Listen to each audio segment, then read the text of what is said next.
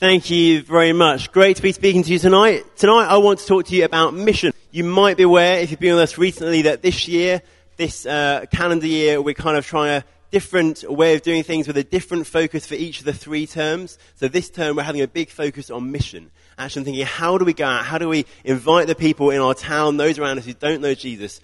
How do we tell them about Jesus, about what he's done, and invite them to come and follow him? And today, I want to think particularly about how we think about mission. Because how you think hugely affects how you act and how you feel. Every decision you make, everything you do in life, actually is all shaped by how you're thinking and what you believe and how you're interpreting the world. And that's definitely true with mission. How you view mission, how you understand what it means to be doing evangelism, to be telling people about Jesus, will hugely affect how you feel about it and how you actually go about doing it.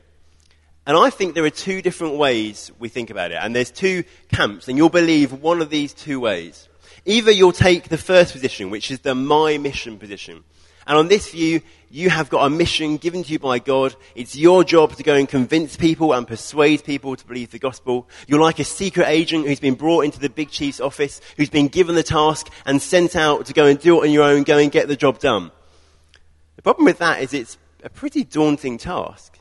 If it's down to us and the weight of the responsibility is on our shoulders to persuade people and convince people, it's a pretty weighty thing. And actually there'll be some people, we just think, you just seem so far away from God, so far away from ever responding to Jesus. We just think, if it's my mission, it's my job, they're never going to respond. And another problem with this is actually, it can just leave us feeling really guilty. Because we think, I keep sharing the gospel with this friend, I keep trying to tell them about Jesus, and they haven't responded. And we think, well, is it me? Am I not doing it well enough? But this evening I want to say I think the Bible presents a totally different understanding of mission. Something we might call God's mission. That actually God is the one who's on mission. All throughout the Bible we see God is one who's passionate about saving people, passionate about bringing people into relationship with himself. And he is the one who convinces, he's the one who persuades, he's the one who causes faith to spring up inside of people's hearts and for them to turn to him. And the amazing thing is that we get to play a part too. We get to partner with him. We get to be voice pieces for him, as it were, mouthpieces for him, playing our part as well.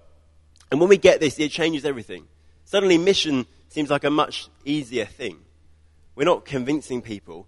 We're just announcing something, and God works in their heart.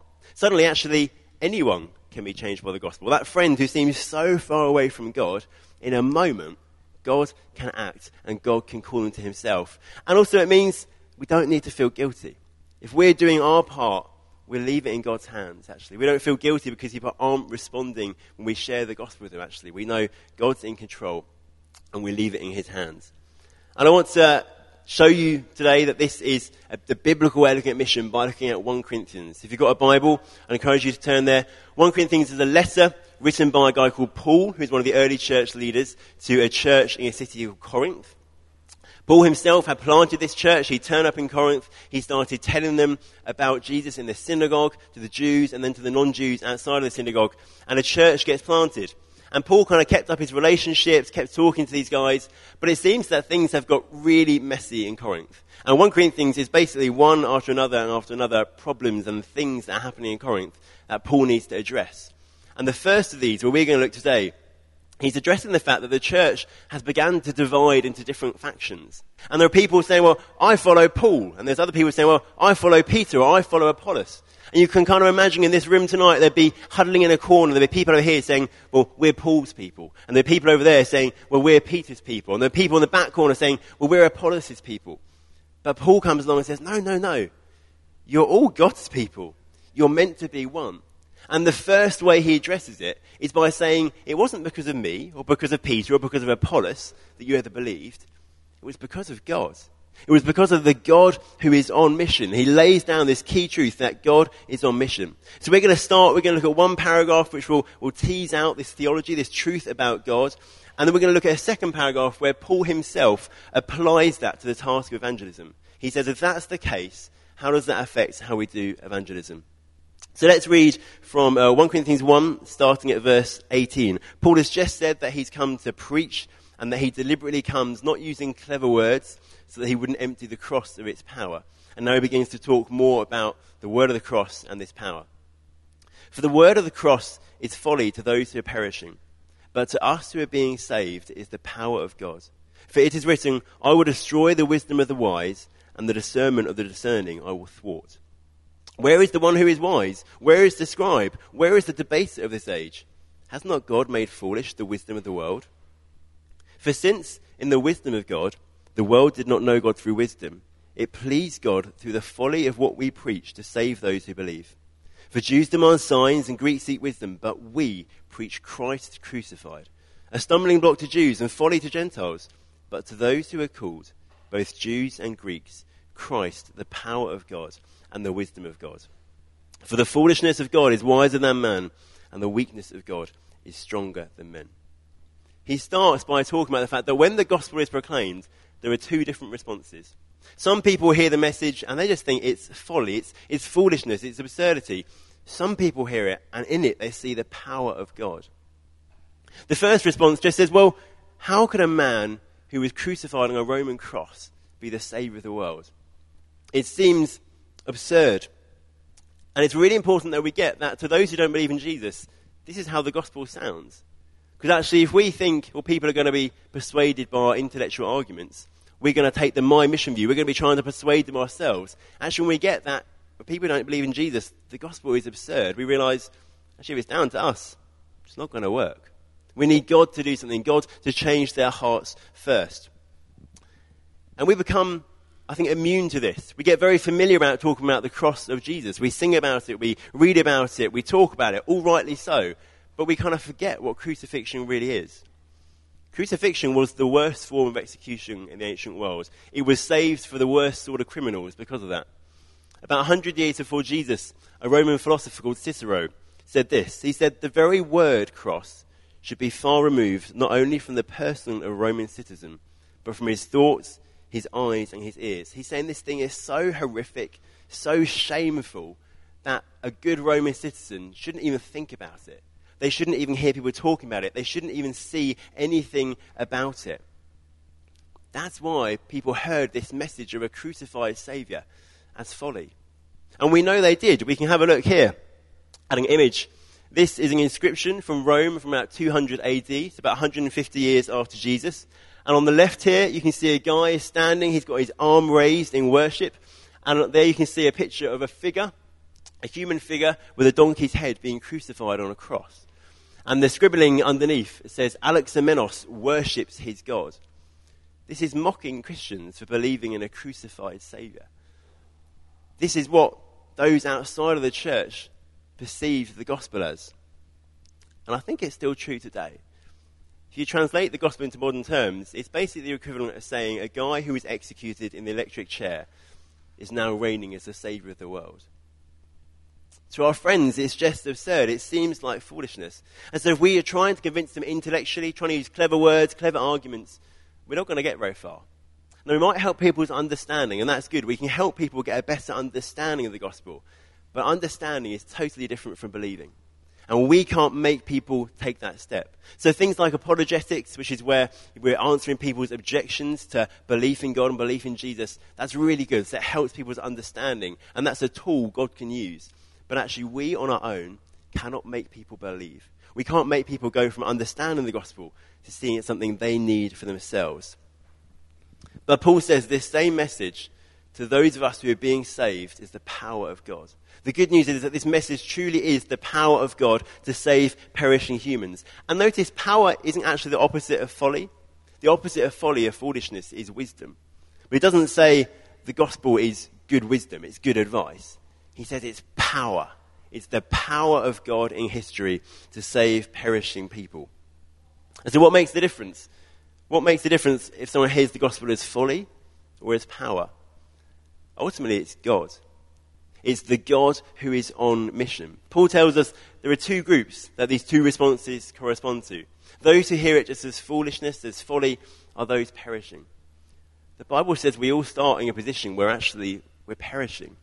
We're moving further and further away from God. We all choose to worship other things, to give our love and our devotion, our attention to created things rather than to the Creator. And we all start under a position of being under condemnation, under judgment. We've been the makers of our own downfall. But then God steps in. God steps in and saves. And when it says those being saved, the second group, it means someone external is doing it. If I told you I was being hurt, you wouldn't assume I was hurting myself. You'd assume someone was hurting me. This is when God steps in. The thing that transforms those who are perishing and see the gospel as folly to those who are being saved and see it as the power of God is God. God himself is the ultimate missionary. And this is kind of the thought that Paul develops. In the next verse, he gives us a quote from Isaiah 29, verse 14, where Israel, the context is that they're making political alliances, they're trying to save themselves, trying to get their own way through. And God says, no, it's not through human wisdom that you're going to be saved. It's by him acting. He says, I'm going to destroy human wisdom. So Paul shows us it's not a new thing. Then he shows us it's true in experience. He says, well, kind of look around you. Look in the kingdom of God. Look in the church. Where are all the wise people? Where are all the clever clogs? Actually, he says, most of them aren't here. Because he says it's not about clever words. It's not about clever arguments. It's about the God who steps in and changes hearts. And then he shows us just that God's wisdom, God's way of thinking, God's way of doing things is just so totally different. We in our human wisdom think, well, we're going to connect with God. We're going to reach him. We're going to get there. And God says, no, I'm going to use what seems like foolishness to you to come and get you. And then picking up in verse 22, he continues to explain this. He says, for Jews demand signs and Greeks seek wisdom. The Jews, the people of God, given the promises of God in the Old Testament, they wanted signs. When God's Messiah, the promised deliverer, turned up, they wanted to see powerful things happen. They wanted to see spectacular things happen to convince them that this was the guy. And we see this in the Gospels. The Jewish leaders come to Jesus and they say, if you're really God's Messiah, show us a sign. And Jesus speaks very strongly to them. And he says, not going to be a sign for you. Well, interestingly, he says the only sign there'll be is the sign of Jonah.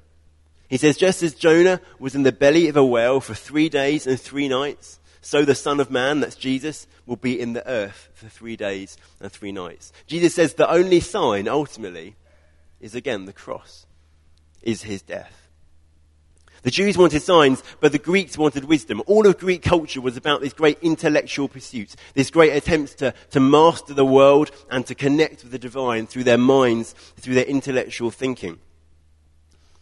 Physical proof for the Jews, rational proof for the Greeks.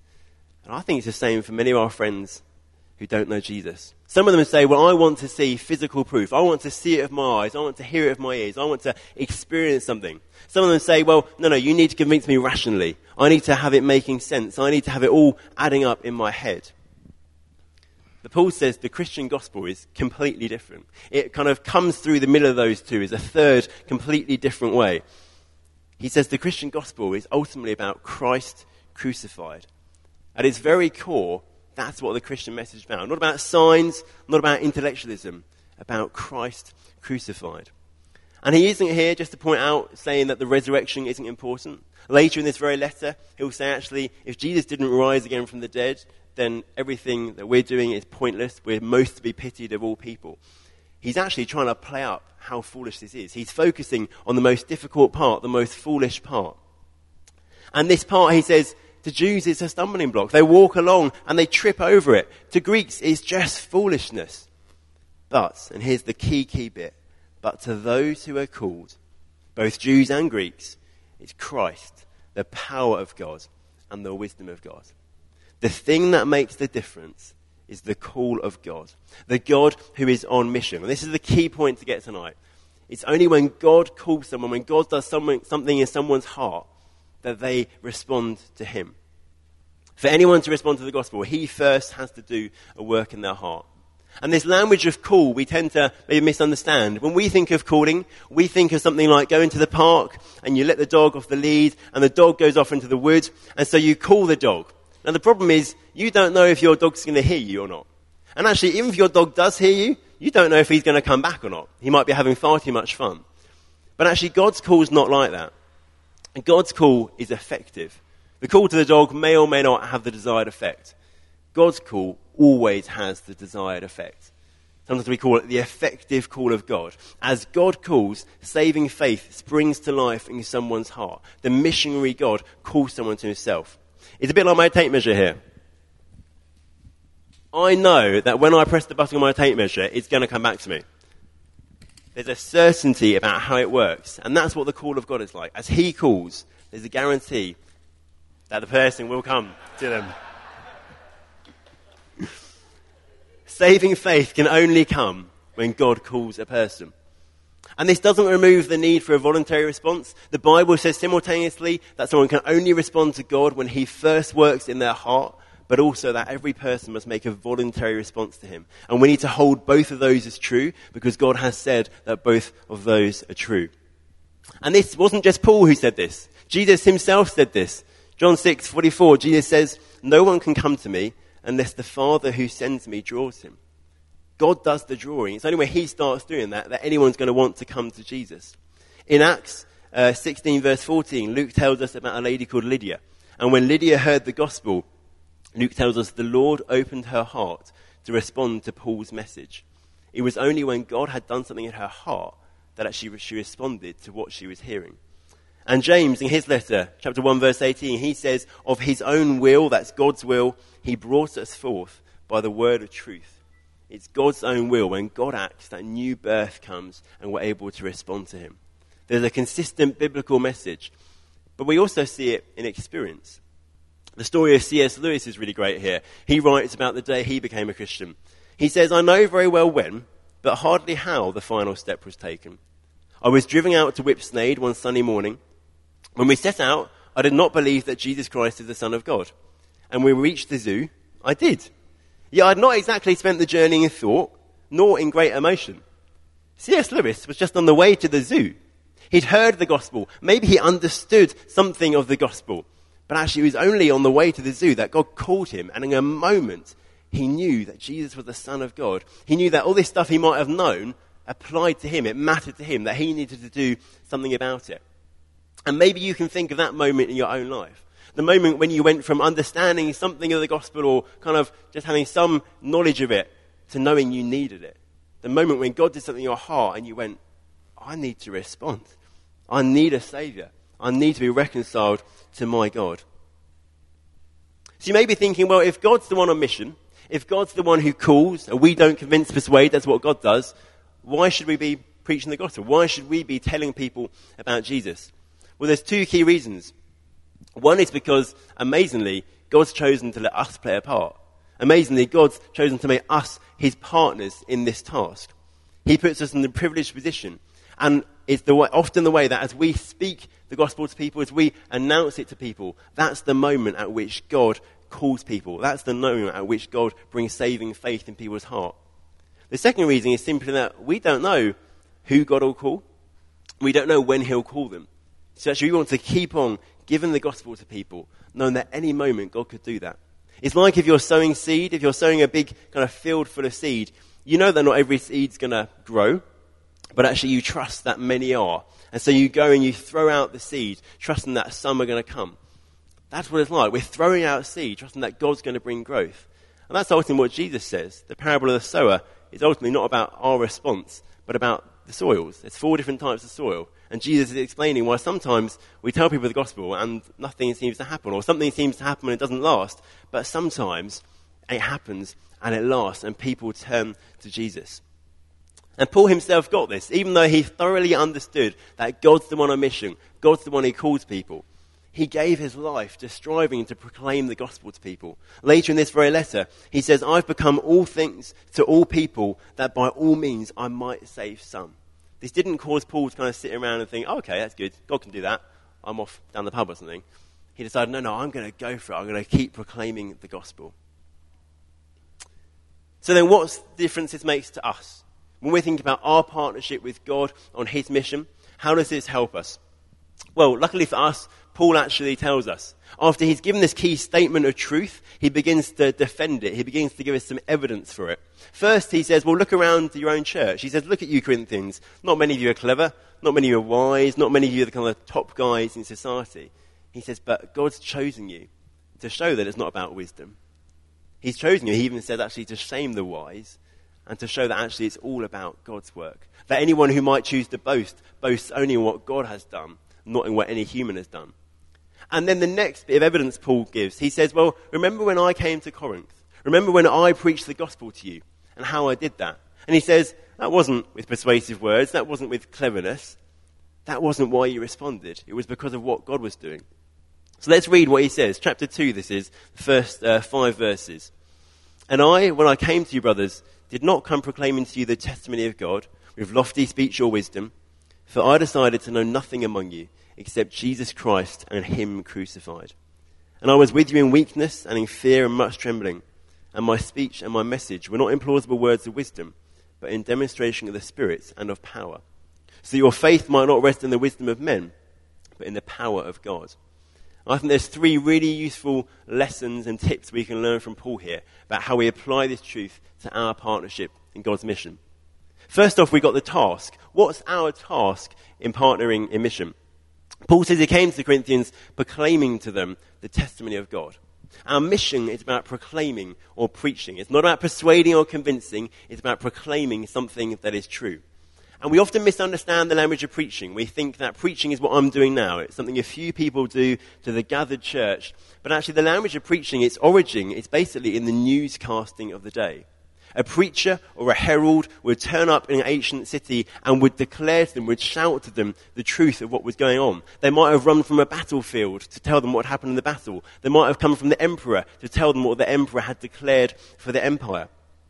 They were the news reporters, or a bit like town criers used to be in this country. Before many people could read, before there was any modern media, town criers with their funny jackets and hats and their big bells would go out to the town and they'd shout out and declare to people the news of what was going on. That's what we're called to do. If you notice, news reporters don't try to convince you that what they're saying is true. The job of a news reporter is not to convince, it's to announce what already is true. So our task is to proclaim, to announce to people the message. What then is the message? Well, Paul says that in Corinth, he decided to know nothing among you except Jesus Christ and him crucified. Our message is the news about what Jesus has done in history. That the Son of God came, he lived, he died, he rose again, and was exalted and is reigning over all. And I think this is a big challenge for us. In the modern West, there's a big risk. Actually, most of our evangelism, because we find it easier, we make it about a promise of life change rather than a declaration of what Jesus has done. Actually, it's very easy for us to basically call people and say, look, what Jesus has made my life so much better. He'll do the same for you if you follow him, which is quite a different thing. And the problem with that is there's just no guarantee. Now, every person who comes to Jesus will receive every spiritual blessing in Christ, will spend eternity with Jesus in a perfect new creation. But actually in this life, Jesus says there'll be troubles.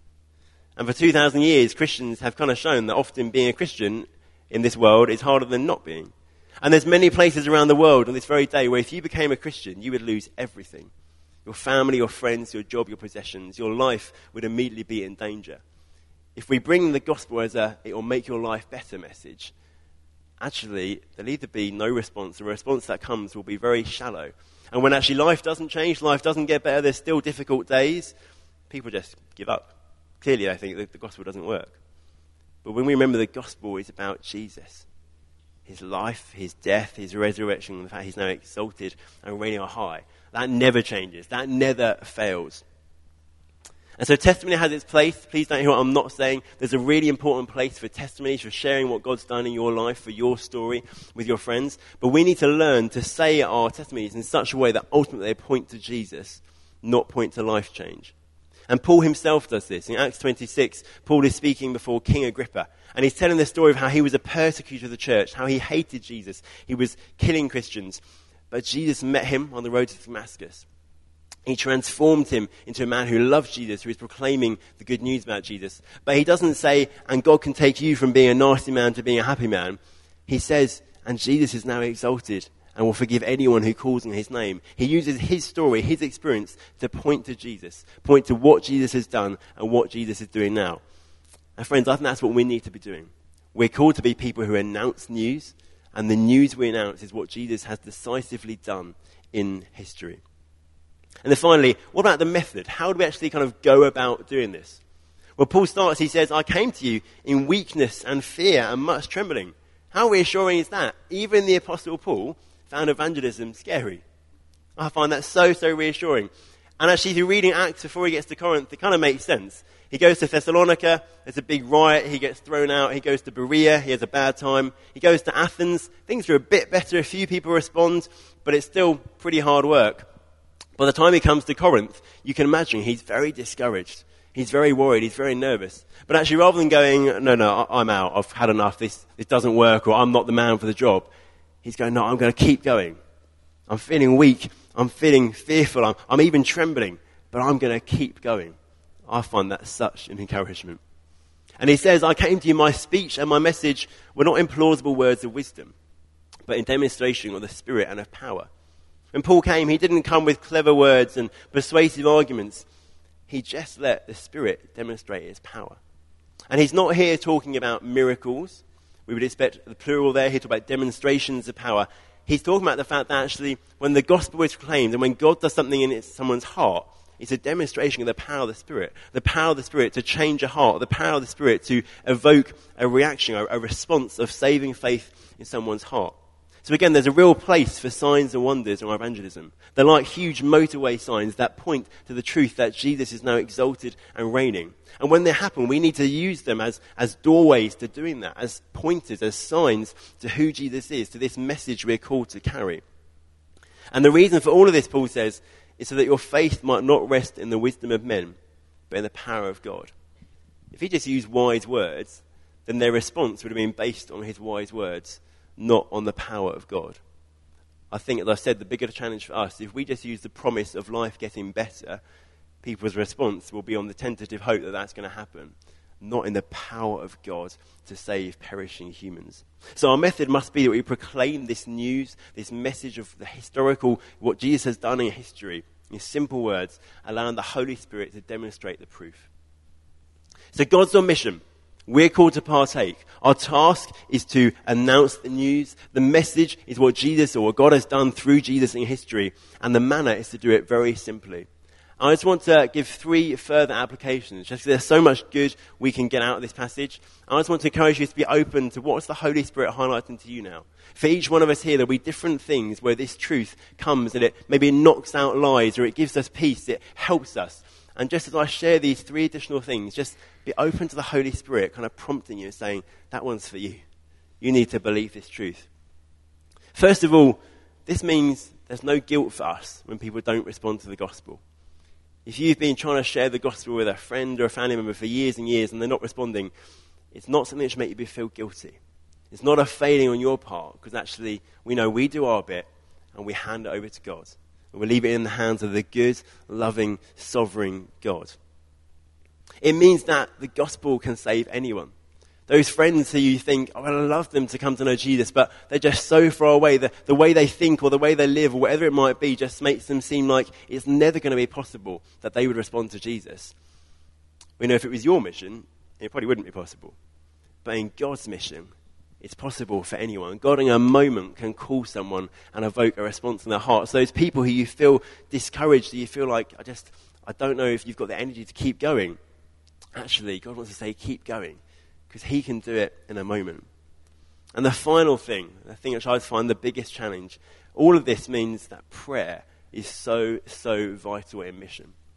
There are 2 ways we get involved in mission. We need to do them both. We need to go, we need to proclaim in simple words, trusting the Spirit's going to come in power. And we need to cry out to God that he would have mercy on our friends and family. He would call them. He would do what only he can do in their hearts. And God loves it when we do that. When we pray, it shows our faith. You don't pray if you don't think God's going to do anything, actually. When you pray, you're showing God, I believe you do this. I believe it's your heart's desire to do this. And I'm putting my faith that you're going to do this. He wants us to keep on battling. I shared a story this morning of a lady who prayed for 25 years for her dad, who wasn't a Christian. And every time she talked to him about Jesus, he just got angry. He just got kind of snappy with her. And she prayed for 25 years. And finally one day they were going through some stuff. He'd become quite ill and they were going through his will and stuff. And she said, Dad, there's something far more important. And that's that you know that Jesus loves you and wants to save you. And there's a great quote. She says, in that moment, he became like a lamb. Previously, he'd been angry and snappy. He became like a lamb. And he just said, I know. And she was able to lead him to Jesus. 25 years of praying. And then after I shared that story this morning, A lady in this church called Hilary came to me. She said she prayed for her dad for many, many more years than that, but the same thing happened. And she fought for years and years and years and years in prayer. She did not let go. She did not give up. So that moment came when God called, and he responded. And now he's with Jesus. If you're willing and able, would you like to stand with me? I'd just love us just take a couple of minutes just to connect with this in our hearts. Let's just start inviting the Holy Spirit, just start talking to God, asking him to come highlight to you the things that he wants to apply in your heart, the things that he wants to bring, the truths that he wants to come.